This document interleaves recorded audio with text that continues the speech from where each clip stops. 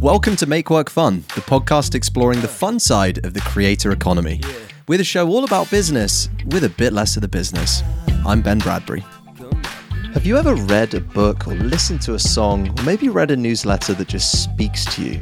You hear the lyrics, you read the words and you think, man, this person gets me. And suddenly you feel less alone. Well, that's the moment that lights Nicole up. Nicole's joining me on the show today. She's one of our creators here at Work Week. And we get into why creating content can be such a powerful bridge to people, because it helps your audience realize that, man, I'm not the only person who's thinking this way. And that's how Nicole got started. She was sick and tired of fintech being represented by old white men.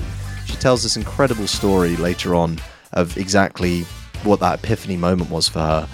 And now she's creating a space for women in fintech and underrepresented minority groups to be authentic, to be themselves. She threw an event recently and she said to everyone who attended, dress as yourself. Don't turn it down. Be your authentic self. And it's hard being vulnerable as well. And so that's why I'm constantly inspired by Nicole and how she has so much fun when she's working, creating a safe space for leaders to open up. Now, this episode isn't just inspiring, it's super tactical. We get into Nicole's process, we get into my process as a creator, and we talk about systems, tools, routines that you can use to produce more content and have a more mindful relationship with social media, because I bet you get a ton of notifications and they can very easily mess up your working routine. So we get into ways around that. And we get into that right at the start. So if that's what you want to jump into, make sure you listen at the start, and then we get more inspiring and more story-driven later on. So this is the first episode of Make Work Fun. I hope you enjoy it as much as I did recording it. And let us know what you think. You can reach me on Twitter at @BenBradbury_, and you can reach Nicole at Nicole Casperson. We would both love to talk to you. Enjoy. Nicole, how are you doing? I'm doing very well, Ben. Thank you so much for having me. I'm honored to be here. Well, it's a pleasure to have you on the show.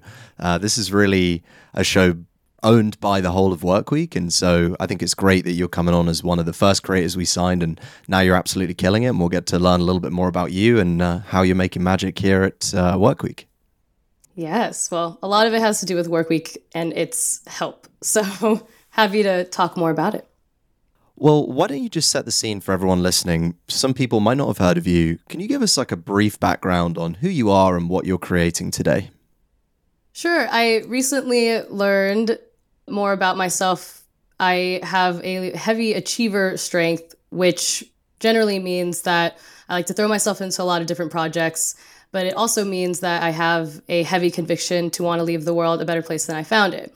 So when I'm working in B2B media, which I have for the last 5 years as a traditional reporter, I found a lot of issues along the way that I wanted to help solve.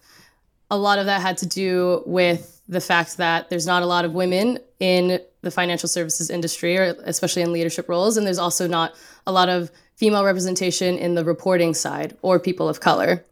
So when I'm the only woman, person of color, and a lot of the times the only person under the age of 40 in different newsrooms, that creates a lot of disparity in the type of stories that are covered by these massive media companies. So it made a lot of sense for me to branch out, start something new, and solve that problem through What the FinTech. So you talked about your strengths there of being an achiever, and we had an offsite recently where everyone found out what their top 5 strengths were through this personality test. What's your work been like now that you know what your top strengths are? How's that affected how you show up as a creator? Well, it reminds me that it's super important to optimize your time and schedule for you and what makes sense for you. I think what's cool about working in a creator-centric company like Workweek, I get to manage my schedule and I get to make things fun and work for me in the best way possible, right? In my prior roles as a traditional reporter, everything was based on someone else's schedule, right? Deadlines happened at X time, and maybe that's not the best time that works for me, or, I'm hitting newsroom meetings at a certain time. So I love knowing my strengths because I can focus on those as opposed to thinking about my weaknesses. And I think when you work in an environment that is super centric to you and is flexible enough to let you manage your own time, then you actually truly have the ability to optimize your schedule and make it suit you and your needs in the best way possible. And time is that ultimate resource for all of us, but for creators especially, where you have to block out these long blocks of time, either to write a newsletter or to record a podcast or to write a tweet thread, it's really important that you're able to do that in an uninterrupted way. I also reckon it's probably just more fun now that you know you are an achiever and you're driven by accomplishing things, so you can set yourself very tangible milestones. I mean, I have seen Nicole's calendar, guys. It is a minefield. There is like not one clear block on that calendar most weeks. And that's because you structure your days so effectively of saying, hey, I'm going to be doing this, this, and this, which I can imagine plays to your strengths and then makes the work more fun in the end. It definitely comes with its challenges, because you have to be very like almost religious, right, with that calendar. And that's how it's just worked for me. So if every single bit of my day is dedicated to something, then I can follow that. And that relieves a lot of stress and anxiety. So then I'm having fun. But to have fun, you also need to have a lot of blocked off times for yourself to actually create. That's been like a key, because I didn't do that before. I was just like, oh, here's my calendar. I would send my Calendly to people. And if you do that, then all of those free slots will just get booked with meetings. So what I did is I picked like certain hours of certain days that made the most sense. And they're just like completely blocked off, like 2-3 hours newsletter, like 2-3 hours newsletter research. So I have these moments of like silence where I'm not bothered or no one can book a meeting with me, so that I can actually like hone in on actually creating. Yeah, it's like if you want to talk to me, you can, but join the queue and I'll get to you in 2 hours over Slack once I've done what's important to me. Because taking time for yourself is, I would say, one of the biggest pieces of enjoying work. If you're constantly in conversation with someone else and someone else on someone else's to-do list all the time, you're never going to get done what you actually need to do. So I do find it's a balance of being social, being in meetings, brainstorming and contributing with the team, but then also saying, okay, guys, I need some me time for 2 or 3 hours and I'll see you when I'm back. For me, my me time also has been happening a lot more in the mornings. I'm a morning person and it's super quiet then. But I don't know, are there any tricks to like having more of that me time in the middle of a day when things are so chaotic and happening and people want to Slack you and this or that? Because sometimes that can be a struggle too. Because even if I block off my calendar, it doesn't mean, oh, I want to look at Twitter and see what's popping off. Yeah, totally. Well, I think about it where my monitor is like my digital office. So the desk is, if I'm working from home, my desk is my physical office, but then the monitor is my digital office. And so if people want to interact with me, they have to come in through the screen in some form. So that's either going to be visual, I'm going to see a pop-up, or I'm going to have a noise as well that comes in. Or I might just get an impulse and say, oh, I'm going to check Twitter, and then I go back on it because I'm in that loop. So the way I think about it is I make it harder for people to get to me and also harder for me to act on those impulses. So the two things I use are a tool called Focus, which is heyfocus.com. It lives in a browser extension in your Mac, and you can select which websites it wants to block. And then when you click, I'm going to enter a focus session. For me, I work in Pomodoros, which is a 25-minute block of time followed by a 5-minute break. So you work in these short sprints. So I'll say focus for 25 minutes. And then for that 25 minutes, even if I go to twitter.com, it will block it and replace it with a motivational quote to just give me a little nudge. So I block Twitter, Instagram, YouTube, Facebook, TikTok, all of those just go. Email as well, I can't touch them. The other thing which I'll do is put Slack in Do Not Disturb. Dirty little secret, my Slack is usually in Do Not Disturb mode. I kind of hate the noise that comes in just because every time I hear it, I'm like, oh man, someone wants something, and it just like, it lurches me out of whatever I'm doing. So if you put it on Do Not Disturb, the notifications will still be there, but I can check them when I want to check them rather than when someone else is pinging me, basically. See, those are genius, because like I said, if you can do all the calendar optimizing you want as a creator, but if you're can't check yourself and maybe use certain tools to do that, because at the end of the day, it all goes back to like behavioral science, right? Like what makes sense for you, and thinking back at like how cool is it to actually work at an organization where that's allowed. I probably still have like PTSD if I were to hear like a Microsoft Teams ping, because that's like what I used to have to hear. Just so ingrained into your brain. I remember like, oh my God, I remember working from home at my last job, but like I was a traditional reporter. Like if my editor called, like I answered, no questions asked. Or like he wanted a story written, I did it, whether it was 6 p.m. or 6 a.m., you know? And so I would take like naps in the middle of the day, and I would like have my Microsoft Teams on like right next to me. Cause oh man. Yeah, I had to answer to it. So it's cool to be at a place where that is not happening to me anymore. Yeah. No more PTSD. That reminds me, I don't know if you saw this week, but there's a Twitch streamer who's making over 30 grand a month allowing streamers to interrupt his sleep with donations. And so he just like streams and he'll be in bed, and then people will be able to donate a certain amount of money and he'll play different sounds to wake him up. I'm like, my man, fair play to you for making like a healthy 6 figures on Twitch. That is a mean feat. But also, your sleep is just getting rolled every single night. Must just be like, when I have less than 4 hours sleep, I know about it. I feel like a stupid version of Ben. And so if he's doing that like week in, work out, I'm like, this guy must be getting knackered. Oof. I mean, sleep is important. People like to joke. My entire career, people have joked with me that I don't sleep, which is so funny because my partner and myself will tell you that I definitely do. I'm a sleepy girl. I love it. And you know what that reminds me of, though, is like the other side of kind of optimizing your time is also the ability to say no. My achiever strength does not lend myself to that ability as much. But that's something I'm working on. Is like saying no to things. Maybe I don't need to go to every happy hour. And then for the events that you do show up, you're a much better version of yourself. I think you can even dial that in at a micro level to social media, where as a creator, odds are, my philosophy with this is you want to pick a golden channel. You want to have one channel that you're building on. So you're crushing it on Twitter, for example. You're always there. But if you were to then try and do the same thing on LinkedIn and TikTok and a Facebook group, suddenly your attention is so split. And so I pick one channel, and then I think the really other important piece of it is to use social media with intention. That's my favorite word when I go onto social media, because I mean, they are literally engineered. They have hundreds of very, very smart people getting paid boatloads of cash to get you to click the next tweet, to get you to watch the next TikTok. That's the whole damn point.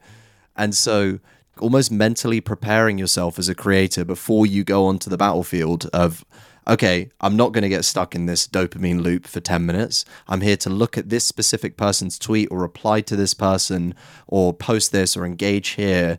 I find that lets you have a much healthier relationship with social media over the long run. If you're intentional, right, about it and almost anything that you do, then you can actually really find a lot more healthy relationships with a lot of things, right? And work is one of those things, and especially social media, though.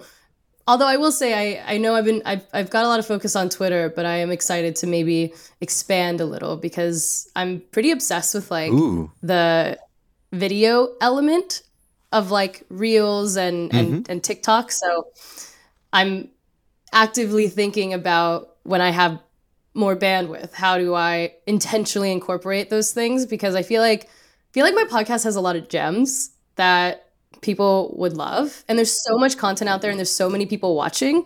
Like people are bound to find either my stuff or, you know, they're just bound to kind of find it and either resonate with it or not. And I don't know, maybe I'll find a little community there too. So you've got your podcast, Humans of FinTech, for people who don't know. You also have your newsletter, which goes out twice a week. And so video is this now next channel that you're experimenting with. What is it about video that's appealing to you? Why is that the medium that you want to go and play with? Video has been interesting to me. I've had these like epiphanies where, one, I feel like TikTok and Instagram Reels are like the new TV for me. So I literally lay in bed with my partner and we like watch TikToks or Reels. And it's better than TV because one, I don't get ads. And if I do get an ad, it's masked as like something cool. And if I don't like it, I just move right on. And it's like faster and it's shorter. And a lot of the stuff on there is so informational. And, you know, like we said before, if you can play the algorithm yourself, if you don't want to see things that are toxic to you, then don't watch them. And if you have that kind of control, right? And I kind of do. So I can trick the algorithm into showing me, like right now, I got a lot of cat videos because it knows I like cats. And I got a lot of like fashion stuff because it knows I'm interested in that, or like interesting like to-dos of things I would have never known how to do. And so you can play the algorithm. But I think that videos like on in these short forms of TikTok and Instagram are just the new way of consuming in a TV-like manner, because no one really has cable anymore, except for my parents. Those are the only people I know that have cable. So, Right. and maybe I'm getting influenced because we have Gen Z colleagues right now, or we have new colleagues that are Gen Zers, and they're like, Nicole, they like listen to my podcast or like watch my podcast, and they're like, you would crush it on Instagram, you'd crush it on TikTok, and I'm like, really? So why not try it out? The Gen Zs are telling me. Right. If Gen Z is telling you to get on TikTok, you better be on TikTok. That's missing opportunities. Well, what's cool about that as well is that you still have the same kind of consumption as perhaps older generations, like the same levels, maybe a bit more, but you just have way more choice and control. And that's one of the inevitable trends that you see media going towards, is that consumers always opt for technology that gives them more choice and more control.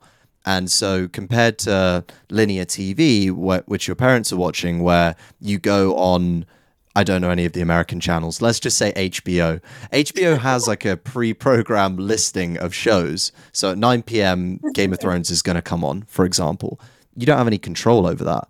If you then go to Netflix or Apple TV, you have that whole range. And then take it a step further, go to your phone, you have all this content on TikTok and Instagram. So you're having like the same activity is being filled, but the content is just way more personal to you. So it's just a way better experience. And there's so many people on these platforms that like, it's fun for me to see like friends or people that I know have like a video that they would have never expected of them just doing something or sharing something, and it like get thousands or millions of views, and then they're just like, whoa. And I think that there's unfortunately, and I think I was like this before I really was fully in the creator world, but there's this kind of negative connotation that like building a following on social media just means like you're chasing clout or like fame or something like that. And fame is never something I'm interested in. It's like, it's reach, it's community, it's influencing in a more informational way. And once I could wrap my head around that, now I'm like, okay, let's get the social media strategy going. Like I'm like ready. I want to do it, because I come to realize that through being myself on social media, I actually could have a much larger reach than if you would have asked Nicole, like, you know, old traditional finance reporter Nicole, what I wanted to do 2 years ago or whatever. To have that level of reach, I would have said, oh, I have to work at XX publication. And that's not the case anymore. So tell us a bit about this mindset shift, because it seems like before you were seeing social media as this very status-based game. And that is what a lot of social media is. If I look at my Instagram feed, it's a lot of social signaling to people saying, I have this, or I'm this wealthy, or I'm in this place, so you should think this of me. And I think that's kind of the toxic side of it. But then you're also talking about this other use where you can find people that you connect with, bring them together as a community, and because the community grows, you grow with them. So what was that mindset shift like for you, going from seeing social media as a status-based game to one that's more community and impact-driven? I mean, I think it goes along with my same mind shift of being, being a journalist means that, you're objective, unbiased don't share your voice or opinions or whatever, right? It's all about the brand. It's all about what the brand believes, and that's what you do. And I think there's like an odd tie into that, because if I'm of the belief that, oh, it's more important for like a publication I work for is social to grow as opposed to my own personal or like something I believe in, then why would I care about social media? Yeah, of course I'm going to think that the people that are being individually themselves and a brand on social are more like clout chasers. I'm so happy that I don't think that like that anymore, because once you kind of shift into the world of creator, it's one of those things where you kind of have to realize that it isn't just like a money game either. And I think that like there's these unfortunate like biases of social media, and like, you know, the word influencer isn't exactly like, doesn't exactly have like the nicest ring to it these days. It comes with a lot of like true. Negative connotations. So like it's almost like my shift in mindset of like social media is actually a place where you can build community and have a greater impact on what you're building, and all of these good things about it, which of course the bad things are there, but you can build and grow with the good things if you're intentional about it. So I think that mind shift happened along with my mind shift of journalism and content creation and the industry, and realizing that at the end of the day, like we can all pretend like we're objective, unbiased creatures when we storytell, but we're not. We're humans with personalities and beliefs and values. Everything that we believe in stems into what we create. So I think that is what helped change my mind, was understanding the shift in media and journalism. I heard something on a podcast yesterday where they said sometimes you have to put all of your emotion into the art so that you can let go of it, or even in some cases so you can stop feeling it so intensely. And it seems to me the really great creators are people who are putting a piece of themselves into the work they're doing. So when I look at your brand, there's this real connection between the unrest, if you like, that you feel between an industry that is really poorly represented with some groups and the work you're doing to help fight for that representation with your newsletter, the people that you talk about on your podcast. And women are getting galvanized by this. Like you had an event at the Roxy Hotel, which called FinTech is Femme, which brought people together for that. And when I saw the pictures from that made me think there's a piece of Nicole that's gone into that event. And so every creator is building a media company eventually. Your podcast is part of your media brand, your newsletter, whatever that is. And the real through line that runs through success there is authenticity. That should be, the media company should be a reflection of you in some way. Absolutely. And that took me a minute to get there. When I first started, and because I'm doing a lot of unlearning, a lot of creators, I feel, and I want to see like more traditional journalists like jump into creator world, like let's all be Kara Swishers. But I wish we saw more of that. But anyways, so it can take a long time. Or if you have the right people around you, like I fortunately did, that were like, no, we want to hear your opinion, or no, we want to hear your voice. Like, do you know how much unlearning that was for me? I had like 5 straight years of people telling me to like, please stop using your voice in your writing. We don't want to hear that. If you want to try to say something, go and get a source to say it. And then you can attribute that thought to them. And it's like, whew, okay. And you know, those were those old rules and the whatever. So that was 5 years of me doing that. So of course it took me a minute. I mean, I think I did pretty good. It's been what, like 7 months? I think I didn't take too long. But it does take a second to be like, oh wow, I'm allowed to do this. Like I'm allowed to share my opinion and share my voice. And then at first when you start, it's very scary, because it's like, for me, the big risk was like, will anyone care about Nicole Casperson if a big media brand isn't attached to her byline? The answer is yes. And I think that answer can be yes. I know, for so many creators. I mean, right now I have a newsletter that is getting more eyes on it. My work is getting more eyes on it than any publication I've ever worked for. So that's really amazing, but it does mean you have to be so authentic and vulnerable, and that's hard for people. my guests on my podcast have a moment to do that. And I think that's what makes the podcast so special. And FinTech is Femme is that I created a safe space for these leaders in FinTech, people that you know, like people that you see on podcasts all the time, people that you see on stages at conferences, working at some of the biggest FinTech companies in the world. And they're like joining my podcast or my event. And they're like, going up there and saying, hi, I've never had a platform to talk about myself before. And it's like, oof. Wow. Or like share my opinion before or share my story. Because they're like just used to going on these shows where all they talk about is the company and the product roadmap and what FinTech trends are next. So anyways. Yeah, right. That authenticity, I guess, is what I'm trying to say, gets into your guests and your content in the industry, right? Yeah, and I think there's a really valuable lesson in there for creators as well, is that I'm just going to look at this through a podcast lens because I'm an audio guy, but most podcasts, if you think about the people that you've interviewed as a creator, they ask them the same questions. Tell us about yourself, tell us what you do, what does the company do, why is it special, what's coming around the corner? And it's just really cookie cutter a lot of the time. And so what I love about what you've done is you just say, let's actually take a step back and focus on you. I don't want to hear about the company. I want to hear your personal story. I want to hear the struggles that you went through.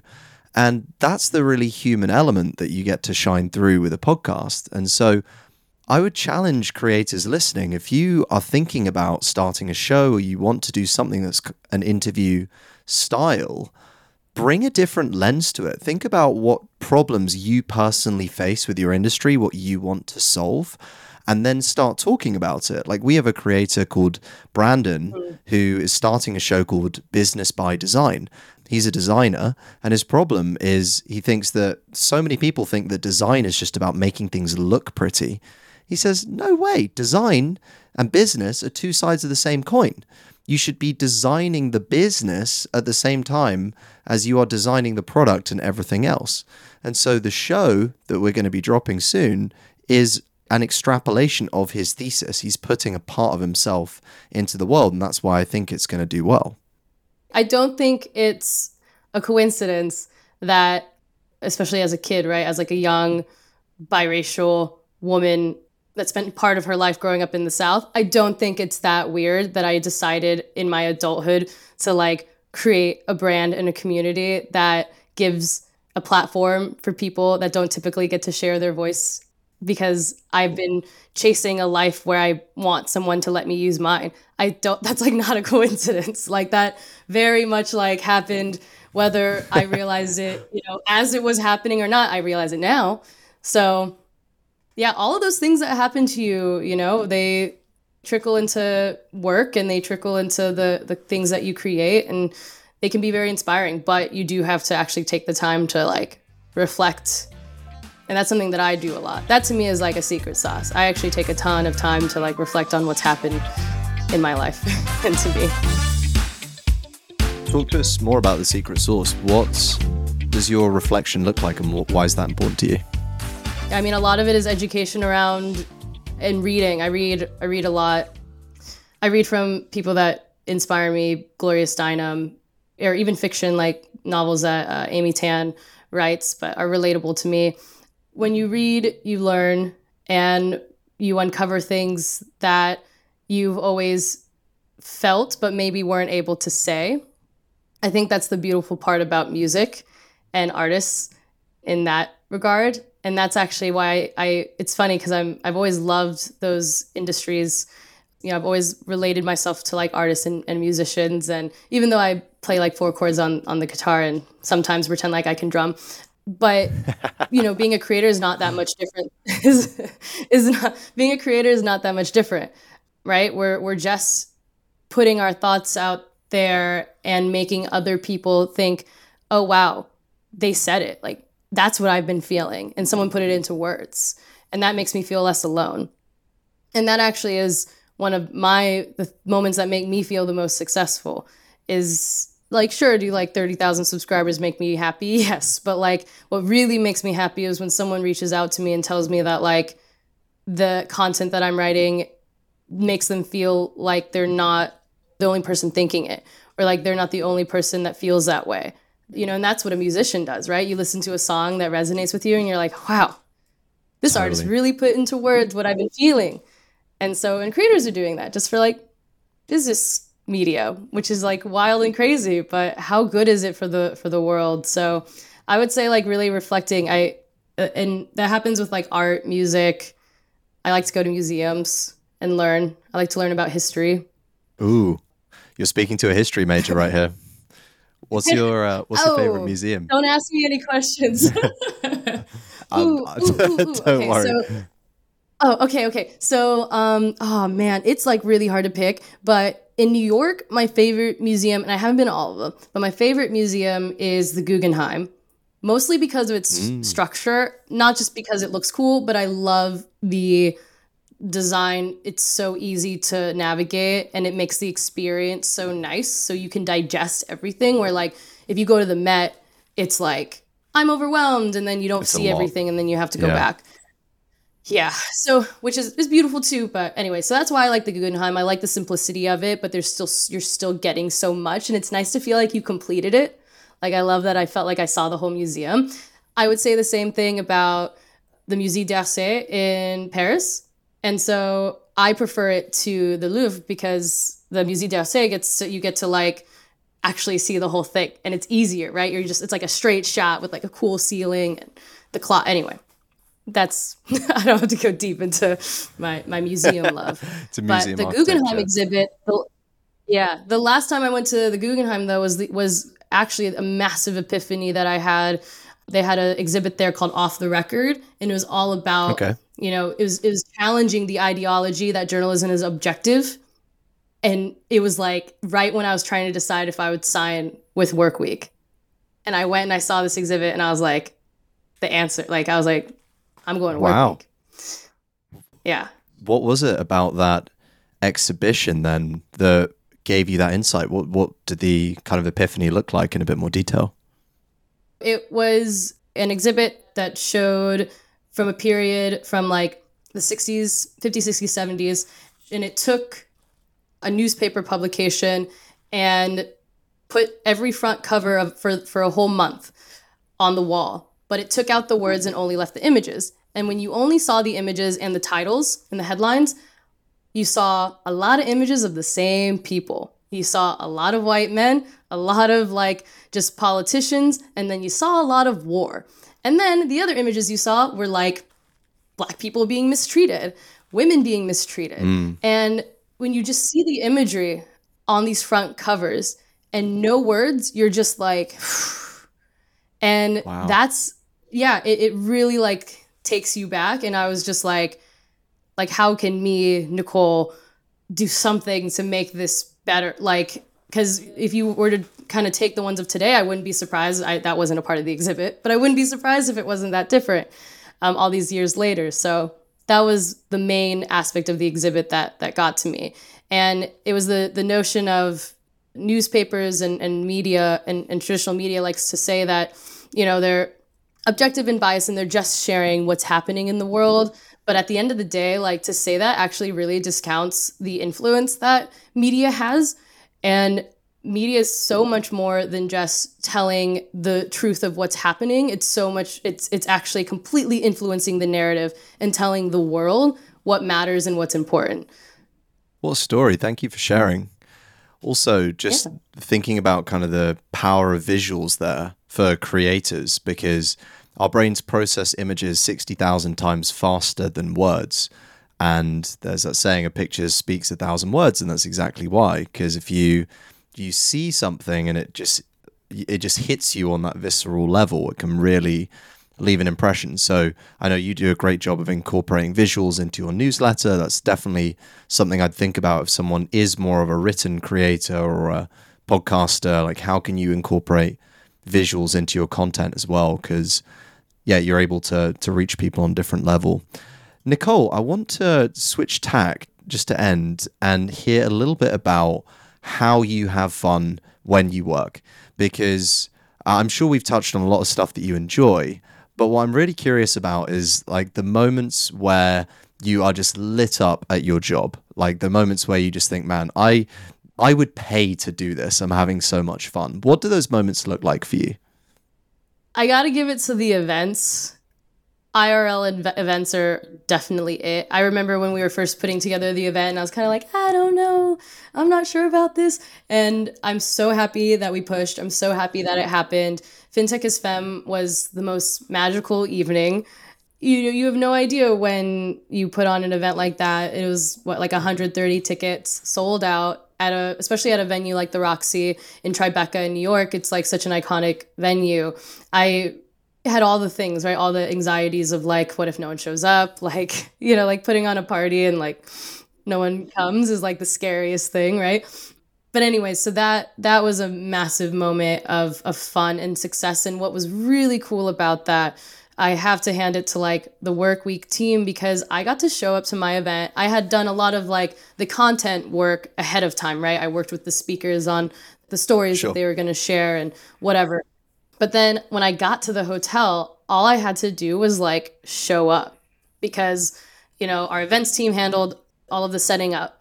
And then, our head of creator development handled making sure everyone was there. And then we had volunteers, like people volunteered to work my event, and people were so happy to be there and so happy to be involved. And like, you put on a successful event and it really makes you like, oh, this thing's real. Like people really want this. And like sitting in the middle of a beautiful hotel like the Roxy with like a table filled with these women in fintech that are just such game changers, i.e. the speakers.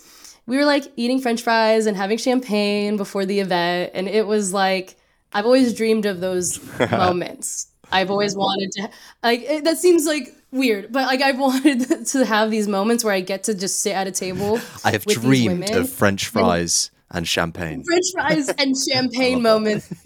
It's not that weird of a dream, but like it was just so cool, and like we were dressed like, and it was such a safe space. Like we all felt, I was dressed in a way that I never thought I could dress at a work event, and I told my community and I told my speakers to show up. I want you to dress your most authentic self. And they showed up like they were fly. They were wearing all the things, like the jewelry, the hair, and sick. It was so beautiful because think about it. Women are usually used to going to these financy conferences and events and toning themselves down so that they don't get judged on their looks or, oh, I need to and I've felt this so much. Tone down how I look so that people listen to what I have to say. So they don't think I'm just playing off my looks, or I'm not smart enough because I've decided to dress a certain way. That's pretty common judgment for women. So to have a place where like, you can wear that like silk orange suit with the feathers, which one of my guests actually wore, that's rare. So creating safe spaces for people to be authentically themselves really helps me. It makes me feel major success. That's awesome. What a story. I love how you told your community to show up authentically as well. Often we just need like a little bit of a nudge from someone else to say, go and be your full self, and great things can happen. If there's someone who's listening who has got all the way to the end, first of all, thank you for listening to episode 1. But if someone is listening to this, Nicole, and they are looking to maybe launch something new as a creator, they're taking their first steps, or maybe they're looking to kind of get to that next level with growth, what advice would you give them? If you're going to leave a creator with one thing to noodle on, what are you going to share? Whatever is important to you, I don't think you need to sacrifice any of your values to create a brand that makes you feel the most authentically you and valued. I had this reflection the other day where at my last job, I had an editor tell me, well, Nicole, you either need to focus on just covering fintech or you need to focus on just covering women and diversity. And I was like, but I want to do both. And that's actually a moment too, like a piece of a moment where I was like, I should create my own thing. So there's so many niches out there. And guess what? The thing is that you can literally create one that is so based on you. So if you think, oh, well, this or that in my values, in my what I like to do or what I'm passionate about don't mix, I bet you can find a way to make them mix and find an audience that feels the same way. People think that they're not like unique, but everyone is unique. not everyone's special, but everyone's unique, So, and if you're uniquely yourself, then you're going to find your tribe or the community that follows that. And I don't think I would have found mine if I listened to that editor that said, you need to pick one. Don't sacrifice any of the things that you love. Yeah, I love that. Such a good note to end on. Your vibe attracts your tribe. And if you're putting out an authentic vibe, you're going to get authentic people back. So snaps for that. I love it. Nicole, if people want to keep up with you, they want to check out your content, they're curious about what you do, where can they listen to you? Where can they find you online? I'm mostly on Twitter, but I want to change that. But my handle is at Nicole Casperson across all social medias, Twitter, Instagram, even TikTok, which I'm wanting to be more on. And to sign up for the newsletter or the podcast, you can just go to workweek.com, find my little floating head, click on that and plug in your email. And then we'll be friends forever, basically. Friends forever. You heard it here first. All right, team. Thanks so much for listening. And Nicole, thanks for joining us. This is a lot of fun. Thank you for having me.